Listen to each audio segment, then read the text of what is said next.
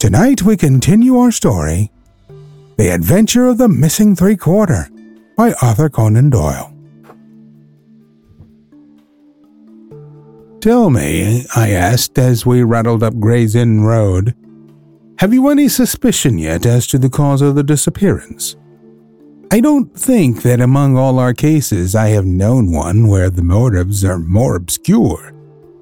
Surely you don't really imagine that he may be kidnapped in order to give information against his wealthy uncle? I confess, my dear Watson, that does not appeal to me as a very probable explanation. It struck me, however, as being the one which was most likely to interest that exceedingly unpleasant old person. It certainly did that, but what are your alternatives? I could mention several. You must admit that it is curious and suggestive that this incident should occur on the eve of this important match, and should involve the only man whose presence seems essential to the success of the side. It may, of course, be coincidence, but it is interesting. Amateur sport is free from betting, but a good deal of outside betting goes on among the public, and it is possible that it might be worth someone's while to get at a player as the ruffians of the turf get at a racehorse. There is one explanation. A second very obvious one is that this young man really is the heir of a great property, however modest his means may at present be, and it is not impossible that a plot to hold him for ransom might be concocted. These theories take no account of the telegram. Quite true, Watson. The telegram still remains the only solid thing with which we have to deal, and we must not permit our attention to wander away from it. It is to gain light upon the purpose of this telegram that we are now upon our way to Cambridge. The path of our investigation is at present obscure, but I shall be very much surprised if before evening we have not cleared it up or made a considerable advance along it. It was already dark when we reached the old university city. Holmes took a cab at the station and ordered the man to drive to the house of Dr. Leslie Armstrong. A few minutes later, we had stopped at a large mansion in the busiest thoroughfare. We were shown in, and after a long wait, were at last admitted into the consulting room, where we found the doctor seated behind his table. It argues the degree in which I had lost touch with my profession that the name of Leslie Armstrong was unknown to me. Now, I am aware that he is not only one of the heads of the medical school of the university, but a thinker of European reputation in more than one branch of science. Yet even without knowing his brilliant record, one could not fail to be impressed by a mere glance at the man. The square, massive face, brooding eyes under the thatched brows, and the granite molding of the inflexible jaw. A man of deep character, a man with an alert mind, grim, ascetic, self-contained, formidable. So I read Dr. Leslie Armstrong.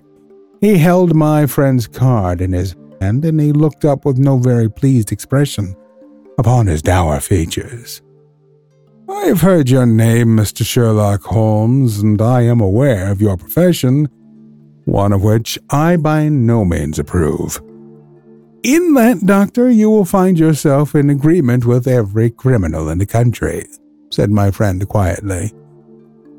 So far as your efforts are directed toward the suppression of crime, sir, they must have the support of every reasonable member of the community, though I cannot doubt that the official machinery is amply sufficient for the purpose. Where your calling is more open to criticism is when you pry into the secrets of private individuals, when you rake up family matters which are better hidden, and when you incidentally waste the time of men who are more busy than yourself. At the present moment, for example, I should be writing a treatise instead of conversing with you. No doubt, Doctor. And yet the conversation may prove more important than the treatise.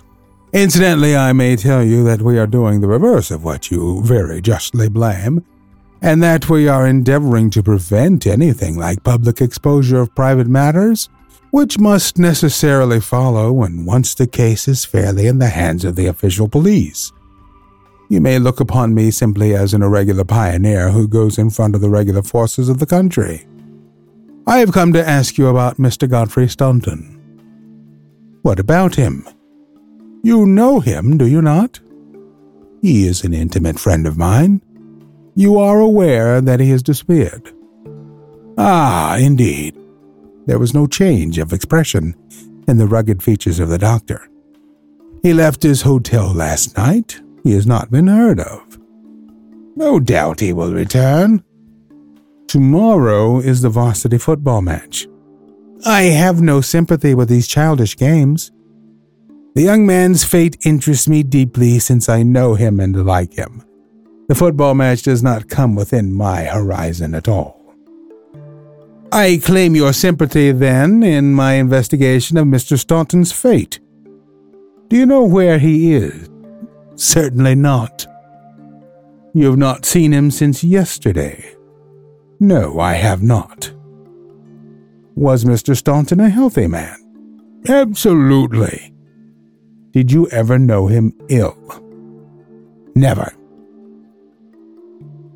Holmes popped a sheet of paper before the doctor's eyes. And perhaps you will explain this receipted bill for 13 guineas, paid by Mr. Godfrey Staunton last month to Dr. Leslie Armstrong of Cambridge. I picked it out from among the papers upon his desk. The doctor flushed with anger. I do not feel that there is any reason why I should render an explanation to you, Mr. Holmes. Holmes replaced the bill in his notebook. If you prefer a public explanation, it must come sooner or later, said he. I have already told you that I can hush up that which others will be bound to publish, and you would really be wiser to take me into your complete confidence. I know nothing about it. Did you hear from Mr. Staunton in London? Certainly not. Dear me, the post office again, Holmes sighed wearily. A most urgent telegram was dispatched to you from London by Geoffrey Staunton at 6:15 yesterday evening, a telegram which is undoubtedly associated with his disappearance. And yet you have not had it. It is most culpable. I shall certainly go down to the office here and register a complaint. Dr. Leslie Armstrong sprang up from behind his desk, and his dark face was crimson with fury.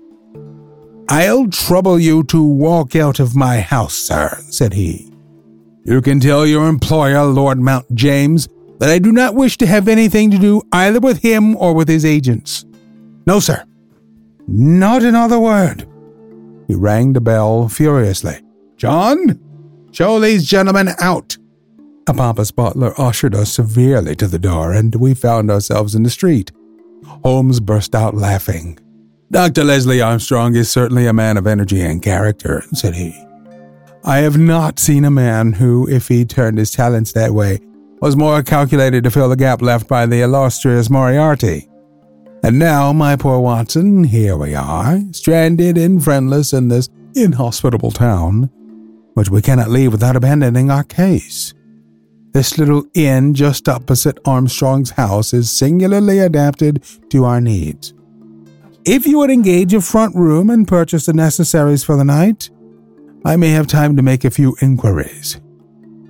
These few inquiries proved, however, to be a more lengthy proceeding than Holmes had imagined, for he did not return to the inn until nearly 9 o'clock. He was pale and dejected, stained with dust, and exhausted with hunger and fatigue.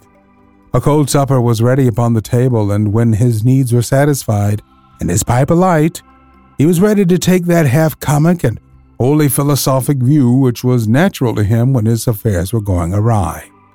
The sound of carriage wheels caused him to rise and glance out of the window. A brougham and a pair of greys under the glare of a gas lamp stood before the doctor's door. It's been out 3 hours, said Holmes. Started at 6:30, and here it is back again. That gives a radius of 10 or 12 miles. And he does it once or sometimes twice a day. No unusual thing for a doctor in practice. But Armstrong is not really a doctor in practice. He's a lecturer and a consultant, but he does not care for general practice, which distracts him from his literary work. Why, then, does he make these long journeys, which must be exceedingly irksome to him, and who is it that he visits? his coachman, "My dear Watson, can you doubt that it was to him that I first applied? I do not know whether it came from his own innate depravity or from the promptings of his master, but he was rude enough to set a dog at me. Neither dog nor man liked the look of my stick, however, and the matter fell through. Relations were strained after that, and further inquiries out of the question. All that I have learned I got from a friendly native in the yard of our own inn. It was he who told me of the doctor's habits and of his daily journey. At that instant, to give point to his words, the carriage came round to the door. Could you not follow it? Excellent, Watson. You are scintillating this evening. The idea did cross my mind. There is, as you may have observed, a bicycle shop next to our inn. Into this I rushed, engaged a bicycle, and was able to get started before the carriage was out of sight. I rapidly overtook it, and then, keeping at a discreet distance of 100 yards or so, I followed its lights until we were clear of the town. We got well out on the country road when a somewhat mortifying incident occurred. The carriage stopped, the doctor alighted, walked swiftly back to where I had also halted, and told me in an excellent sardonic fashion that he feared the road was narrow, and that he hoped his carriage did not impede the passage of my bicycle. Nothing could have been more admirable than his way of putting it. I at once rode past the carriage, and keeping to the main road, I went on for a few miles, and then halted in a convenient place to see if the carriage passed. There was no sign of it, however, and so it became evident that it had turned down one of several side roads which I had observed. I rode back, but again saw nothing of the carriage, and now, as you perceived, it has returned after me. Of course, I had at the outset no particular reason to connect these journeys with the disappearance of Godfrey Staunton, and was only inclined to investigate them on the general grounds that everything which concerns Dr. Armstrong is at present of interest to us. But now that I find he keeps so keen a lookout upon anyone who may follow him on these excursions, the affair appears more important, and I shall not be satisfied until I have made the matter clear. We can follow him tomorrow, can we? It is not so easy as you seem to think. You are not familiar with Cambridgeshire scenery, are you? It does not lend itself to concealment. All this country that I passed over tonight is as flat and clean as the palm of your hand, and the man we are following is no fool, as he very clearly showed tonight. I have wired to Overton to let us know any fresh London developments at this address, and in the meantime we can only concentrate our attention upon Dr. Armstrong, whose name the obliging young lady at the office allowed me to read upon the counterfoil of Staunton's urgent message. He knows where the young man is, to that I'll swear. And if he knows, then it must be our own fault if we cannot manage to know also. At present it must be admitted that the odd trick is in his possession. And as you are aware, Watson, it is not my habit to leave the game in that condition. And yet the next day brought us no nearer to the solution of the mystery. A note was handed in after breakfast, which Holmes passed across to me with a smile. Sir, it ran, I can assure you that you are wasting your time in dogging my movements.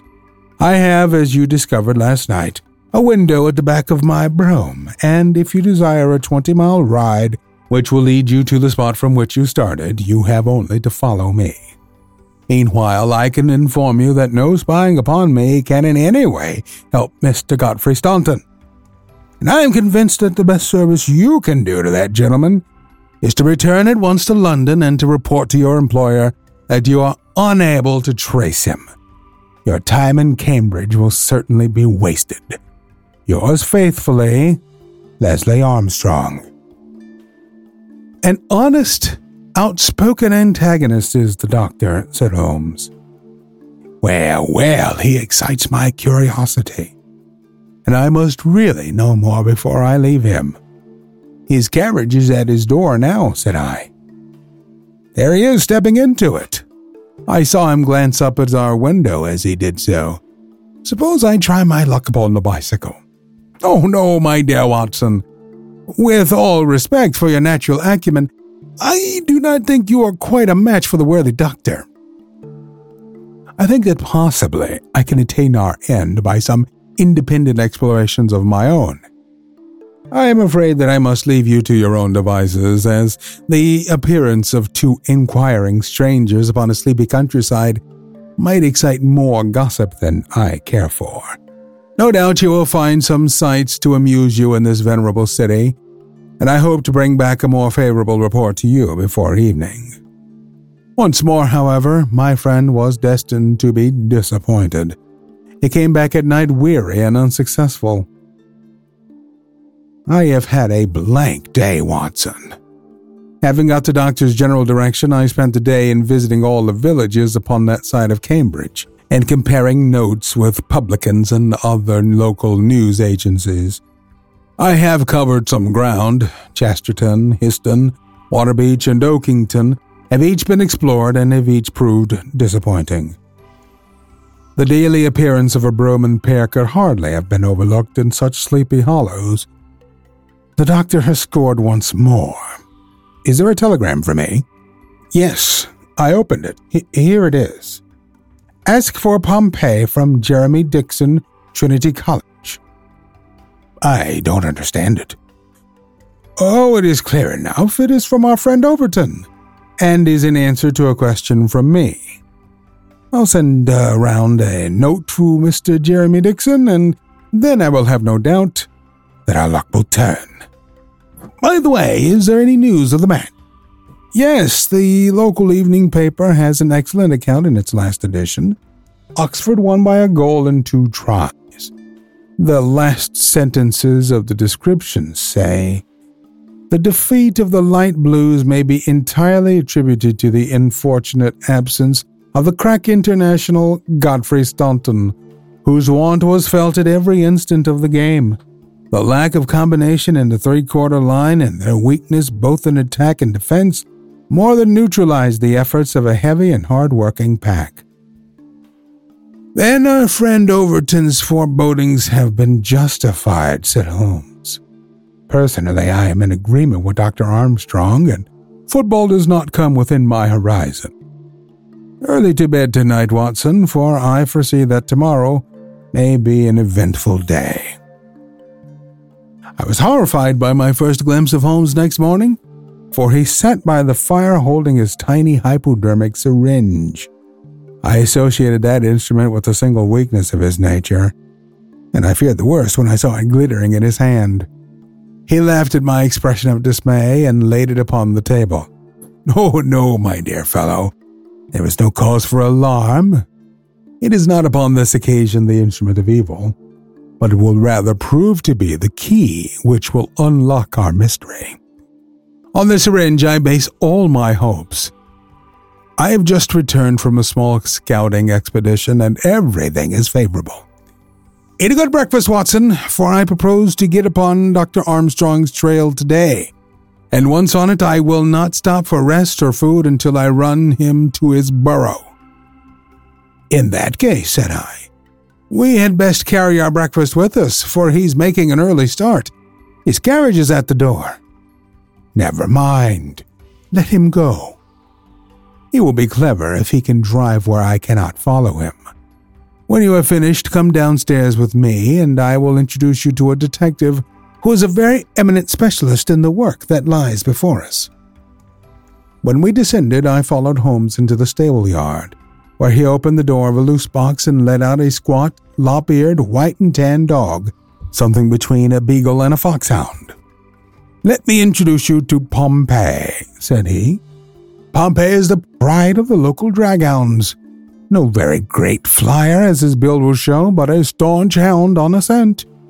Well, Pompey, you may not be fast, but I expect you will be too fast for a couple of middle-aged London gentlemen. So I will take the liberty of fastening this leather leash to your collar. Now, boy, come along and show what you can do." He led him across to the doctor's door.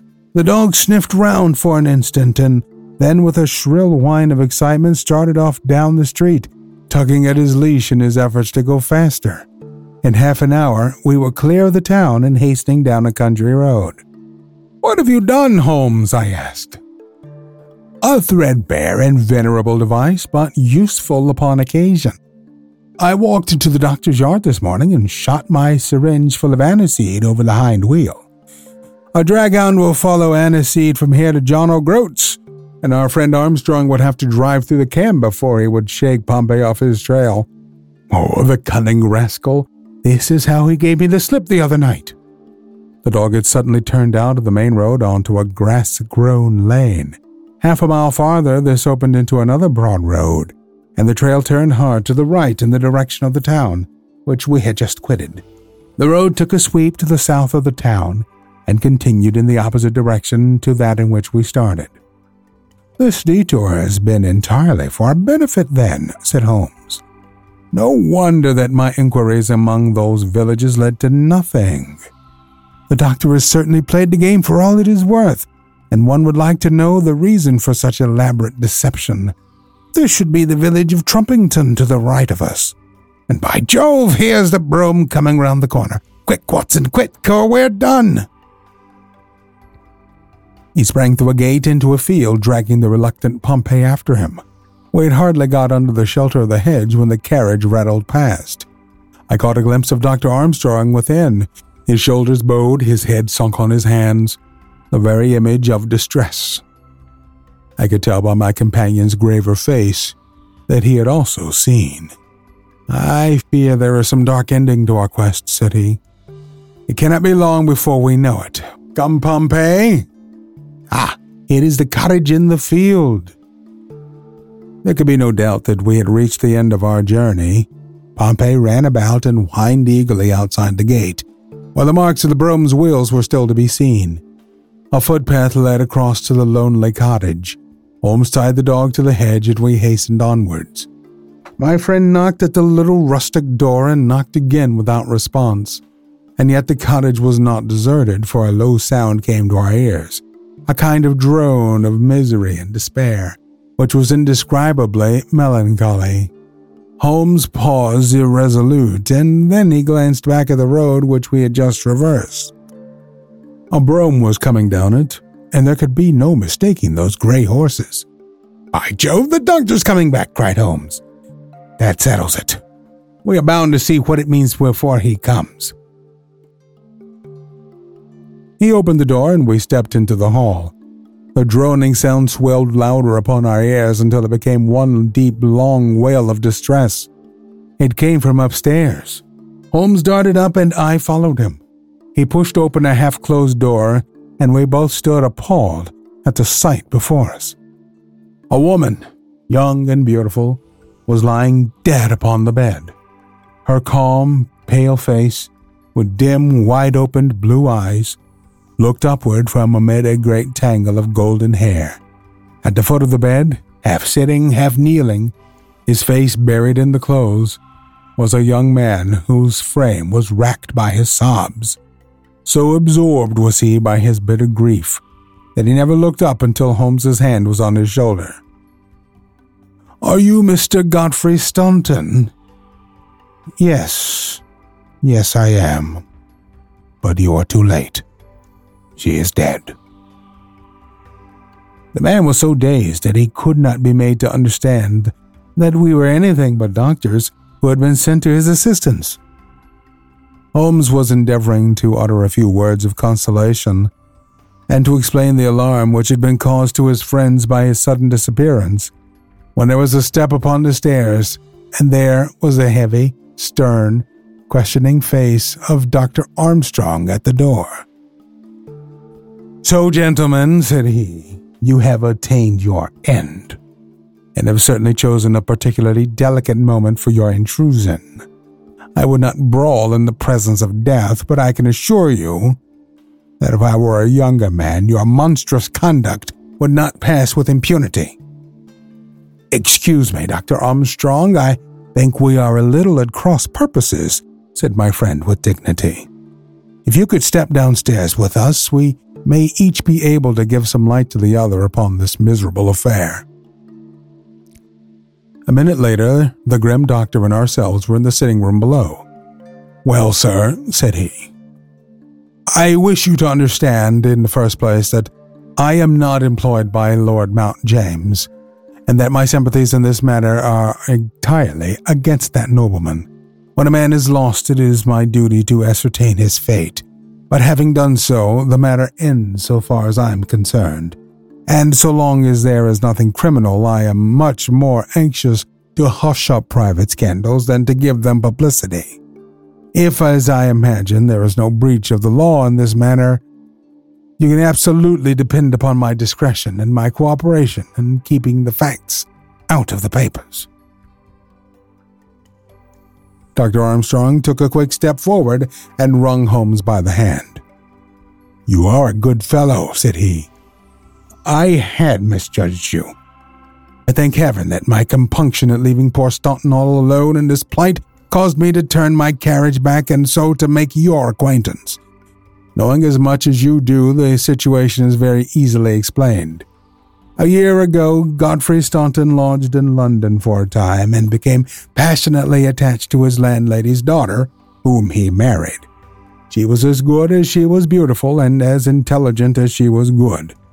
No man need be ashamed of such a wife. But Godfrey was heir to this crabbed old nobleman, and it was quite certain that the news of his marriage would have been the end of his inheritance. I knew the lad well, and I loved him for his many excellent qualities. I did all I could to help him to keep things straight. We did our very best to keep the thing from everyone, for when once such a whisper gets about, it is not long before everyone has heard it. Thanks to this lonely cottage and his own discretion, Godfrey has up to now succeeded. Their secret was known to no one save to me and to one excellent servant who has at present gone for assistance to Trumpington. But at last there came a terrible blow in the shape of dangerous illness to his wife.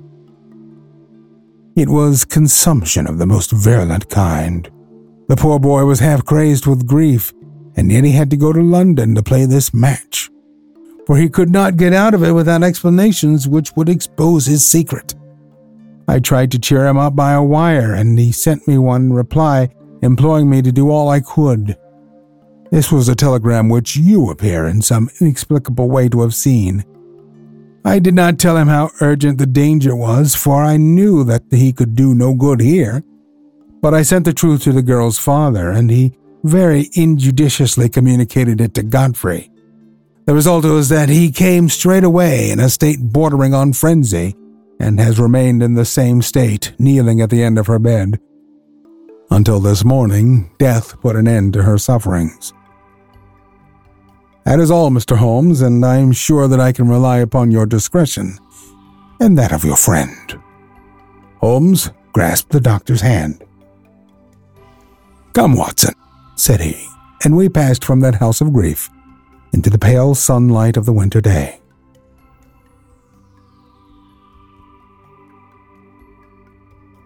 Family secrets, family scandals, all could be reduced to the light of day.